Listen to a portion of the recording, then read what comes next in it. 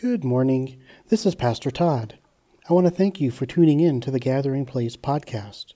This week, I am sharing a message for the church. I trust the Lord uses it to encourage and build you up. And here is this week's message. So, dear Heavenly Father, thank you for who you are, Lord, and thank you that you have given us a wonderful gift in your word, that you have revealed so much about who you are. If only we would look and see. And so, Lord, I pray that you would move this morning, move in our hearts, that you would move in my mind and move in my mouth to speak what you would have the church to hear today. In Jesus' name, amen. All right. So, once again, busy week, no PowerPoint, so you just get some Bible verses and some story time with Todd. So we're doing part 6 on our study of Moses, and this particular week we're looking at the account where Pharaoh kind of doubles down in his refusal to let the Israelites go. So, Moses got this whole game plan, he got this whole thing from God, what he's supposed to do, so now he goes to meet Pharaoh, and we get Pharaoh's response. So that's our context. We're coming out of Exodus 5, if you're wanting to follow along in your scriptures. So hardship and difficulty are facts of life. It doesn't matter who we are. We're going to face some sort of hardship, some sort of difficulty. The older we get, the bigger the hardship, the bigger the difficulties we'll encounter. Right now, my little 7-month-old, her hardship is that she can't climb over the laundry basket, and she gets really frustrated. Right? My frustration is like when I get a flat tire in the car. It's a little bit bigger, stakes a little bit higher, but we have these hardships, we have these difficulties. We're going to experience those. Now, hardship and difficulty can be rooted in many things. Very often it'll be external physical opposition. Maybe we're dealing with difficult people that we're bound to, either relationally or at work. There's a hard person to get along with. There's this external physical opposition that is hard to get around. Other hardships are consequences for our actions. We do something dumb and we have a consequence for it, right? It's just the nature of the beast. If I climbed up on top of this building and I jumped and I didn't land right, I'm going to break my ankle. It's a consequence, right? So, but that's a difficulty. Now I have to go through this whole recovery process. And then there are difficulties caused by our spiritual enemy, or even just living in a fallen world. Now, one of the things that I learned early on growing up, and getting my start in a Pentecostal church, was the tendency to blame the devil for a lot of our difficulty when it really isn't even his fault. You get up and you stub your toe on the bed, like that's really not the devil's fault, right? But there are some difficulties that do come from the enemy, that are rooted in the enemy. And some of us we live in a fallen world. Like if I'm driving down the road and I run over a nail, I'm going to get a flat tire. It's a fallen world. Things aren't perfect. But difficulty, it doesn't matter what the root of the hardship is in terms of the remedy, right? But whatever the root of the hardship is, when we trust in the Lord, it becomes an opportunity to see God's faithfulness. Yes. And at the same time, it's a chance for our faith to grow and our character to grow. So hardship isn't always a bad thing, bad in terms of like totally destructive, right? It's not always an evil thing. It's a hard thing. And it's also an opportunity to grow in our faith, grow in our character. Just look at Joseph. Look at all the hardship he went through. Now, he was pretty dumb early on, telling all of his brothers that they're going to bow down to him, right? That didn't go over well. Bad consequences with jealous brothers. Sold as a slave. Accused of sexual impropriety. And then gets thrown into prison. And stays in prison until, basically in God's timing, raises him up to the number 2 position in Egypt. Right? He went through some hardship. And you better believe that his faith and his character were worked on in that process. So as we continue this series on Moses, we're going to look at some of the hardship for Moses and the Hebrew people in this encounter. Like I said, we're only going to do 23 verses, and there's not a lot of big information that goes on here. It's just a little short piece of narrative. But then we're going to try to extrapolate some things out of that. So starting in Exodus 5, verse 21, it says, "Afterward, Moses and Aaron went to Pharaoh and said," and then I got a blank spot. Whatever Pharaoh said, whatever Moses.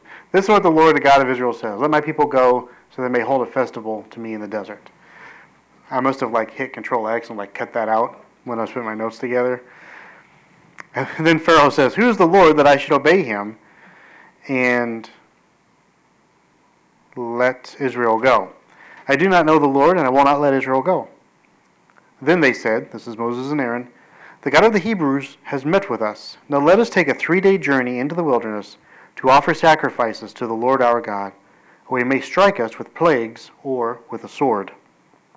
But the king of Egypt said, "Moses and Aaron, why are you taking the people away from their labor?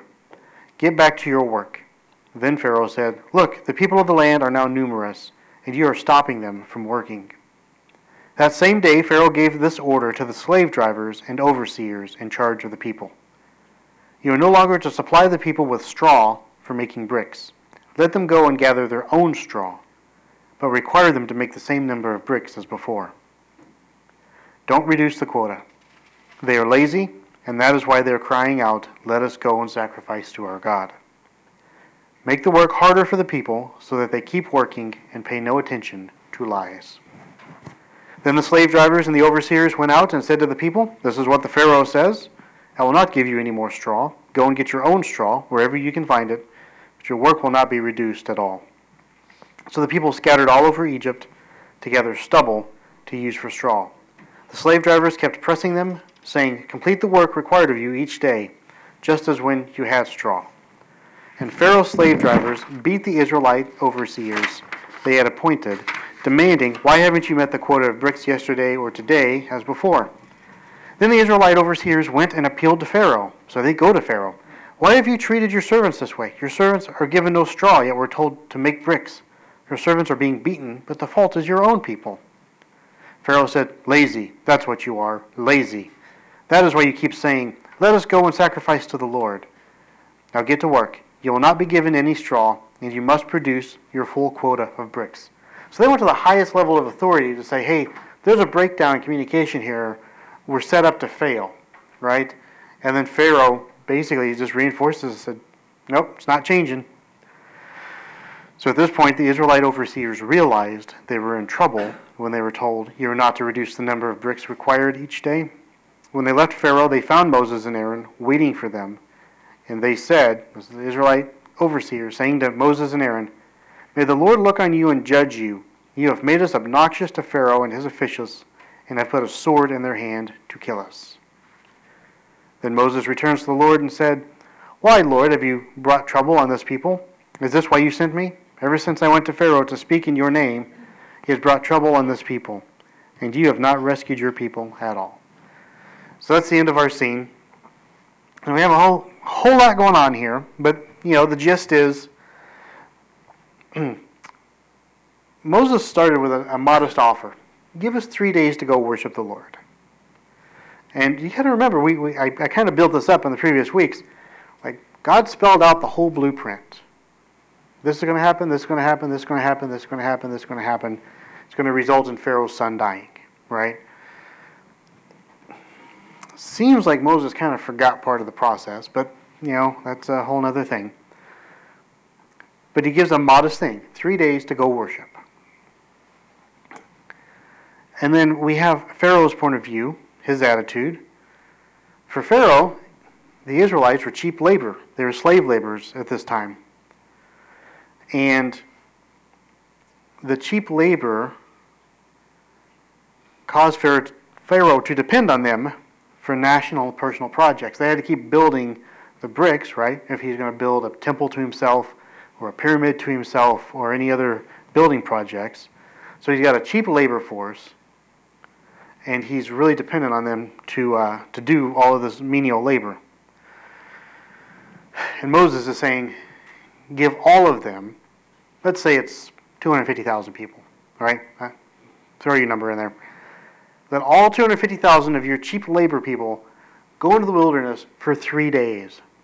You know what that means? Like all construction productivity is going to come to a screeching halt while they're out doing this.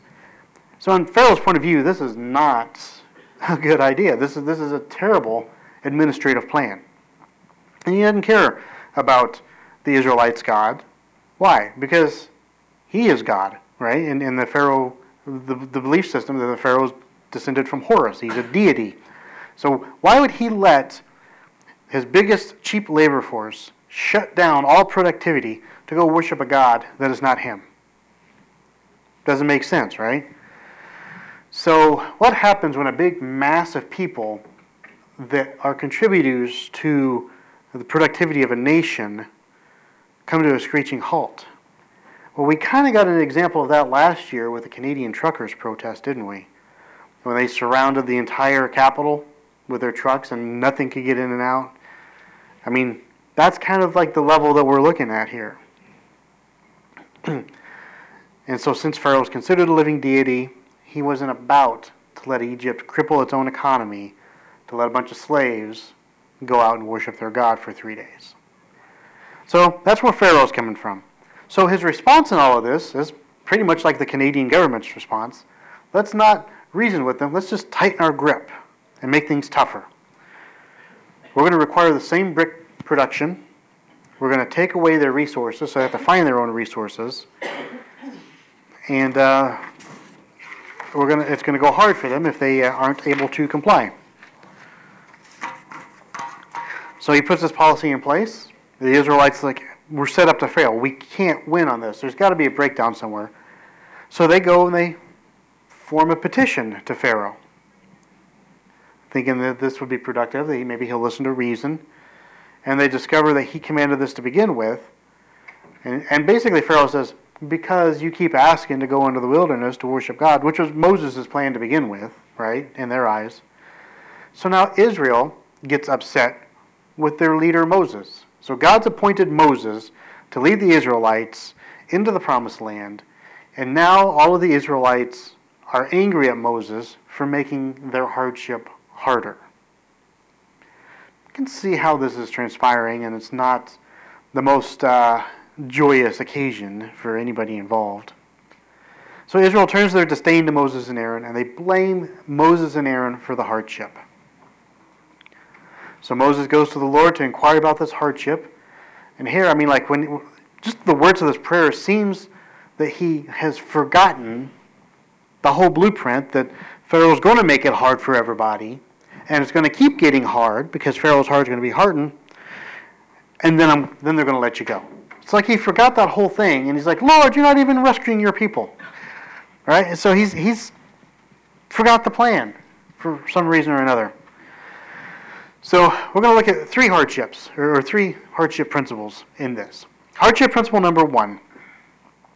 Sometimes, and I think anybody who's walked the spiritual walk, or anybody who's made a significant change in their life routine can identify with this. Sometimes when we make initial steps, particularly to honor and obey God, things get tougher. They don't get easier. The work seems harder. The obstacles seem harder. I've heard some preachers say that becoming a Christian is the hardest thing that they've ever done. The hardest thing they've ever done. I know in my own life, I became a Christian. The way I like to say it, when word got out that I was a Christian, all of my non-Christian friends dropped me like a hot potato. Like I lost my entire, friend social network. They get away from him. He's a Bible thumper. That's one of the terms they used back then. Bible thumper, and it was a Pentecostal church, so they also called me a holy roller, even though I didn't do any rolling around. Hardest thing we've ever done, right? But when we step up to make changes in our lives toward the kingdom, those with whom we normally got along with can often become estranged at best and adversarial at worst. So we could have had like our best friend, we come to the faith, we see things from a different point of view, and then they can kind of turn on us and start attacking us. Like, it happens.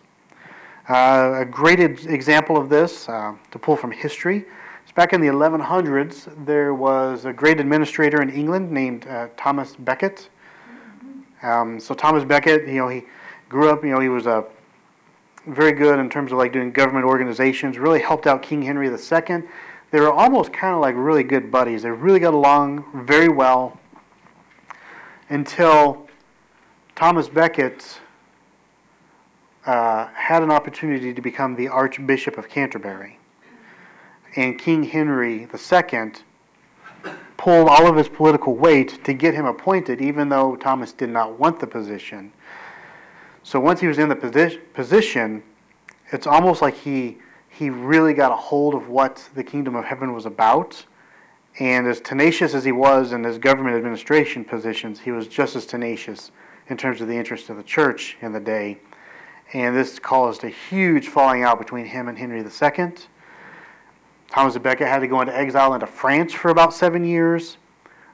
When he was restored, they butted heads again. And eventually a couple of well-meaning knights overheard King Henry complaining about this archbishop, and they went in and they killed him in his own cathedral. So, it was a bit of a hardship. Thomas Becket has a change of heart, starts doubling down on the kingdom of heaven, and gets assassinated by some knights that are wanting to appease the king. Kind of a hardship when things go against you, right? So to tie all of this in, he had this major change, and it caused massive resistance, massive conflict. And don't ask me why, because my brain works this way. It reminded me of one of the lessons that Alora learned in her class this last week, and it's kinetic and potential energy. And that potential energy tends to stay put unless acted on by a stronger force. And kinetic energy, which is the moving energy, tends to move until it's acted on by a stronger force. And so, to change the energy from one form to another, you have to have a stronger force to overcome the resistance. And so when we're making initial steps to honor and obey God, there's going to be this initial resistance to that change. Whether it's people, whether it's our situations, maybe even our job. Like, have you ever started out with a job where you have to work on Sundays and then you really want to honor the Lord and not have to go to work on Sundays, and it gets really, really hard to work because they don't want you to take your Sundays off? Like, anybody who's worked in retail or the food industry, like, that's just a fact of the matter. And you might they might give you your Sundays off, but then you might find that your hours get cut and you're not able to bring in sustainable income. It's true. It's a reality, right? So you take these steps to pursue the kingdom of heaven, and in the next level, wherever you're at, you're going to come across resistance. And basically, you're going to have enough force to overcome that resistance to keep that path in motion. Fortunately, we have the Holy Spirit. We've got God on our side. And at the same time, we're still the ones that have to go through that resistance. It's a hardship. So that's our principle for hardship number 1. Number 2 is, when we are obeying God, it's common to encounter false accusations and to be the subject of vain imaginations. We use that term a lot. What is a vain imagination? It's that in my mind, I play out a whole scenario based on partial information on somebody, and I form a conclusion, and I adopt a position, and I react to somebody based on this whole scenario, which may or may not even be rooted in reality, and then this other person ends up on the bad end of the stick the way I treat them, because I've formulated this whole opinion that's not even based in reality. I've created this whole fantasy world around this person or this situation without all the information, and then I cast judgment on it. That's pretty much a vain imagination. We all do it to some degree or another. Look at marriages, like how frustrated we get whenever maybe our spouse doesn't take the garbage out, or our spouse leaves a dirty cup on the counter without putting it in the sink. Guilty. But it's easy to adopt a vain imagination that they're doing this with malicious intent. as opposed to just being absent-minded, right? Or just like they didn't think about it, right? And so that's why a lot of marriages break down because of lack of communication. This person builds up vain imaginations. This person builds up vain imaginations. They never clear the air.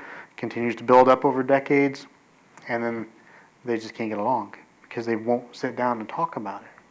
So a vain imagination is a huge component to things breaking down. It's exactly what happens with Pharaoh here. Moses says, let us go worship for 3 days. And Pharaoh's response, vain imagination, the Israelites only want to do this because they're lazy and they don't want to work.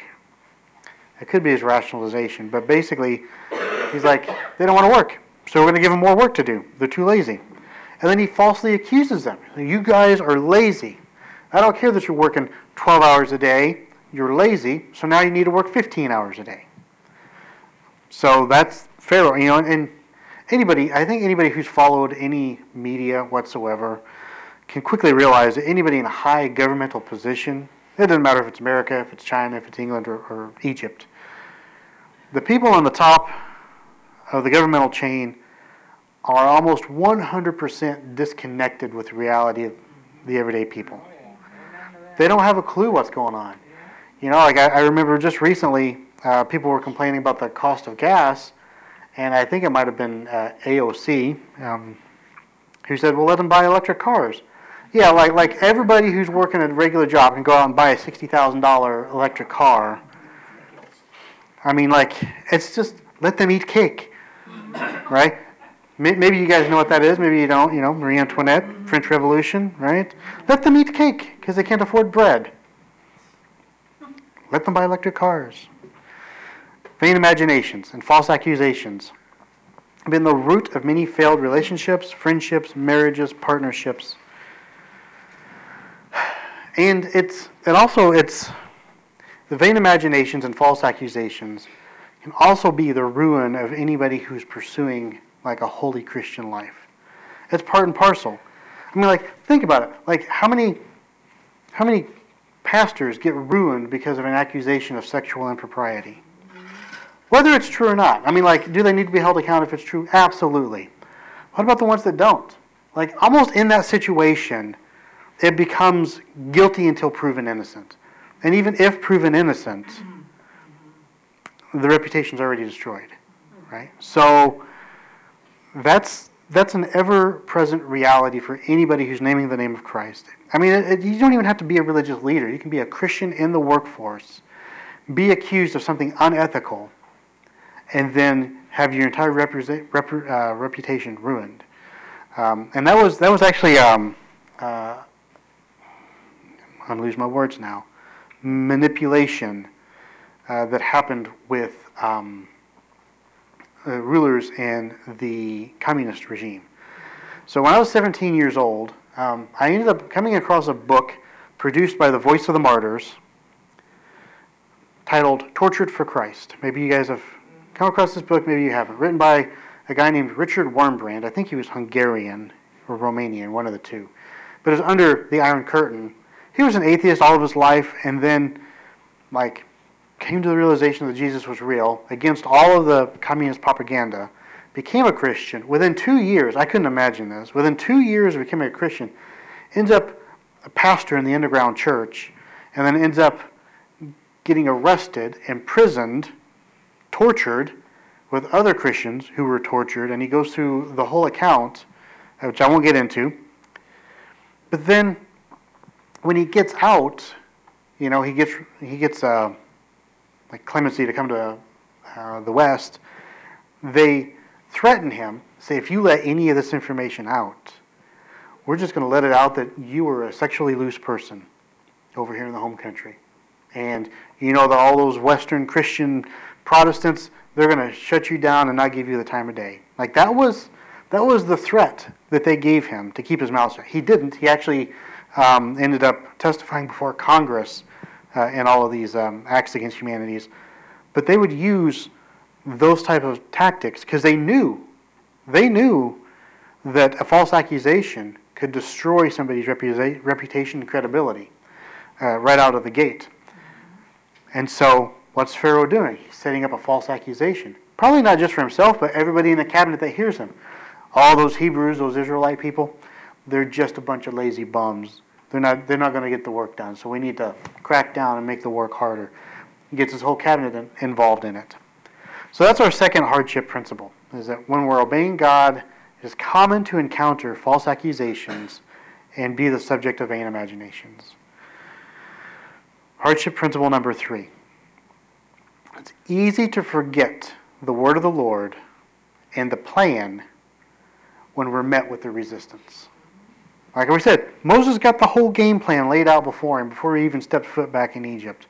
And all of a sudden his prayer is like, Lord, you're not even doing anything for your people. Like, I think something got forgotten in the process.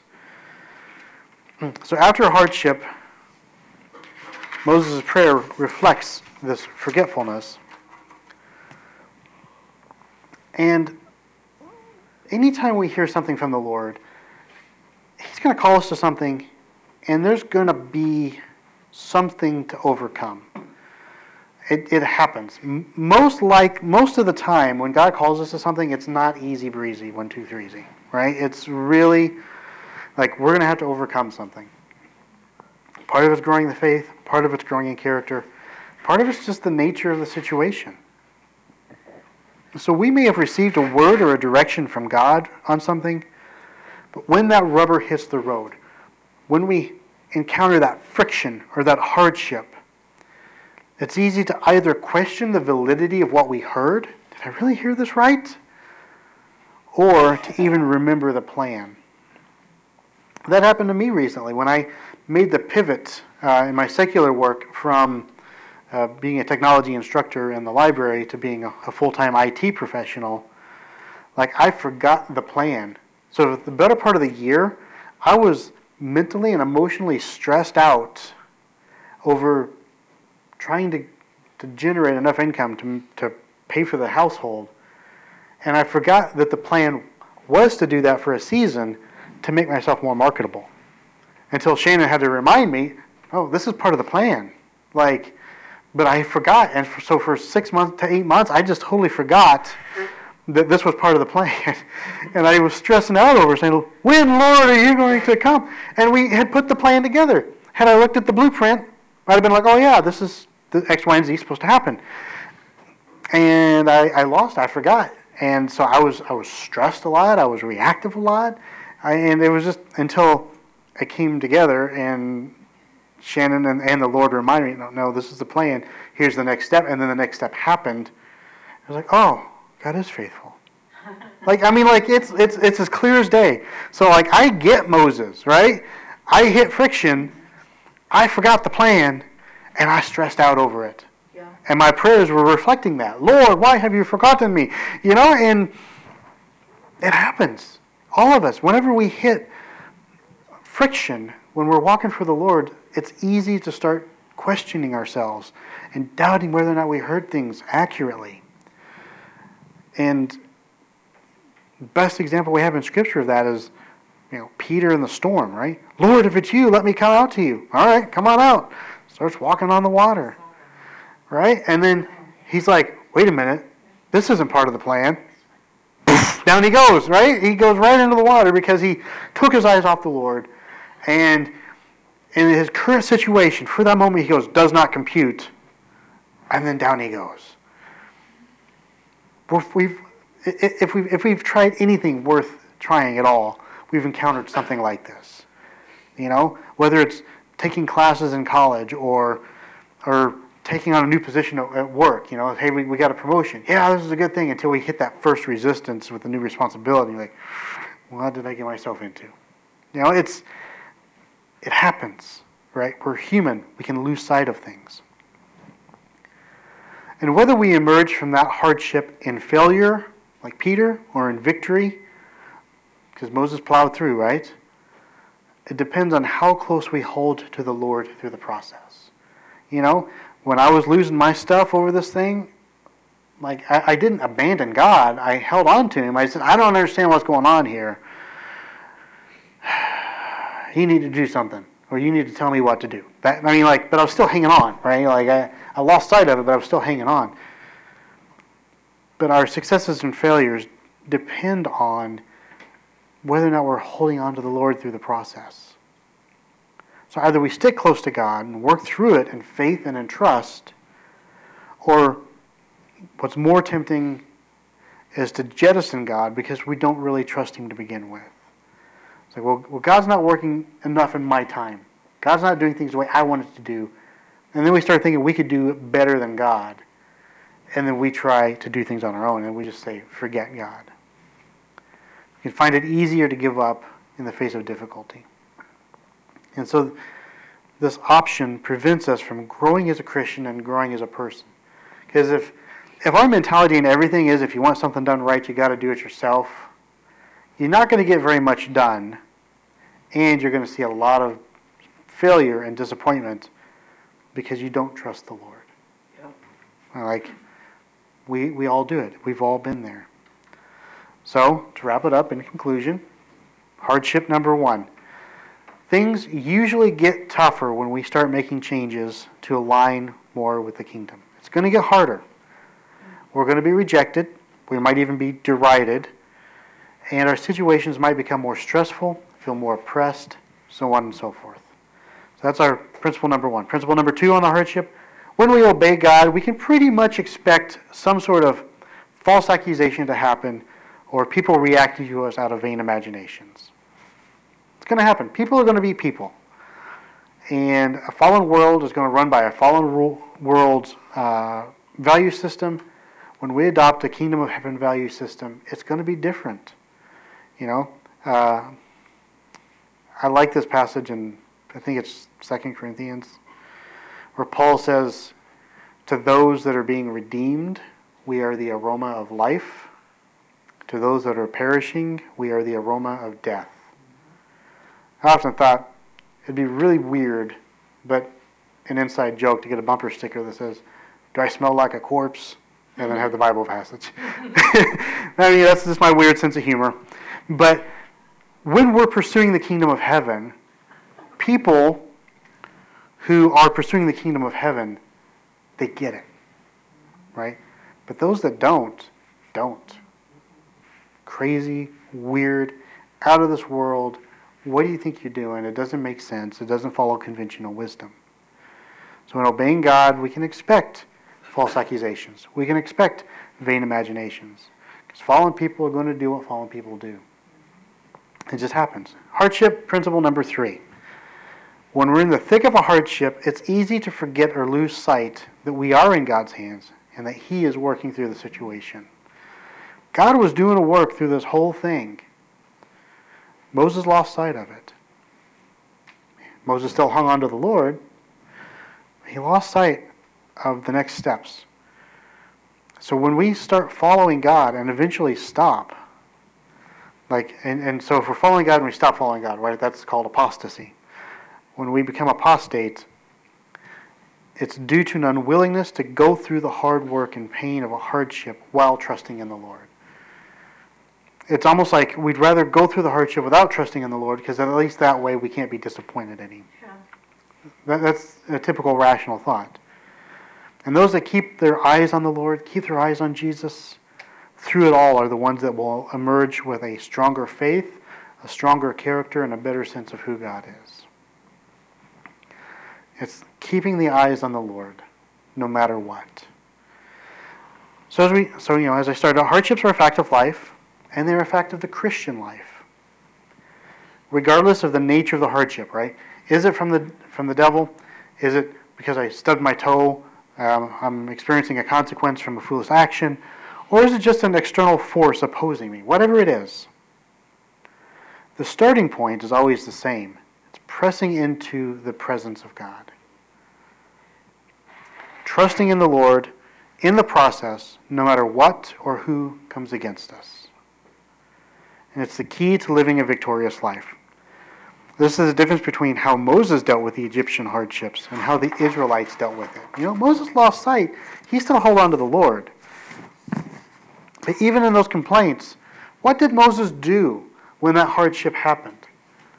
Never mind the words of his prayer. He prayed. Right? What did Moses do when the Israelites, because of you, our life is harder, what does he do? He goes to the Lord. It's the first thing he does. As opposed to what the Israelite leaders did. What did they do? They just turned to Moses and said, it's because of you, Moses. And they complained, and then they continued in their hardship. See the difference? Now, we're going to see that this MO, right, this modus operandi, is going to follow Moses and the Israelite people for the next 40 years. But we're starting to see what starts setting Moses apart as a leader is he's somebody who presses into God, even though he doesn't understand everything. Mm-hmm. So those are the summaries of our study on Moses for chapter 6, when Pharaoh doubled down and increased the workload, and what Moses did, and what we can expect in terms of hardship. So, dear Heavenly Father, I thank you that you are a good and gracious Father, and I lift your name on high, Lord, that as long as we trust in you, no matter how difficult the situation is, you are faithful, and that you will see us through to your end. And so, Lord, I give you the praise, the glory, and the honor, and I pray that you would move in each and every one of our hearts to have courage and boldness to trust in you in the face of hardship, and that we would put our hand to the plow no matter what obstacle is in our way when you tell us to get to work. We thank you for that, Lord, in Jesus' name. Amen. Hello again, this is Pastor Todd. I pray the Lord uses my message today to strengthen your walk with God. If you were blessed by this message and would like to support the ministry of the Gathering Place financially, I encourage you to use our online giving portal at tgpchicago.org. The portal uses PayPal's secure site, so none of your information is compromised. Once again, thank you for tuning in to the Gathering Place podcast. God bless you, and have a great week.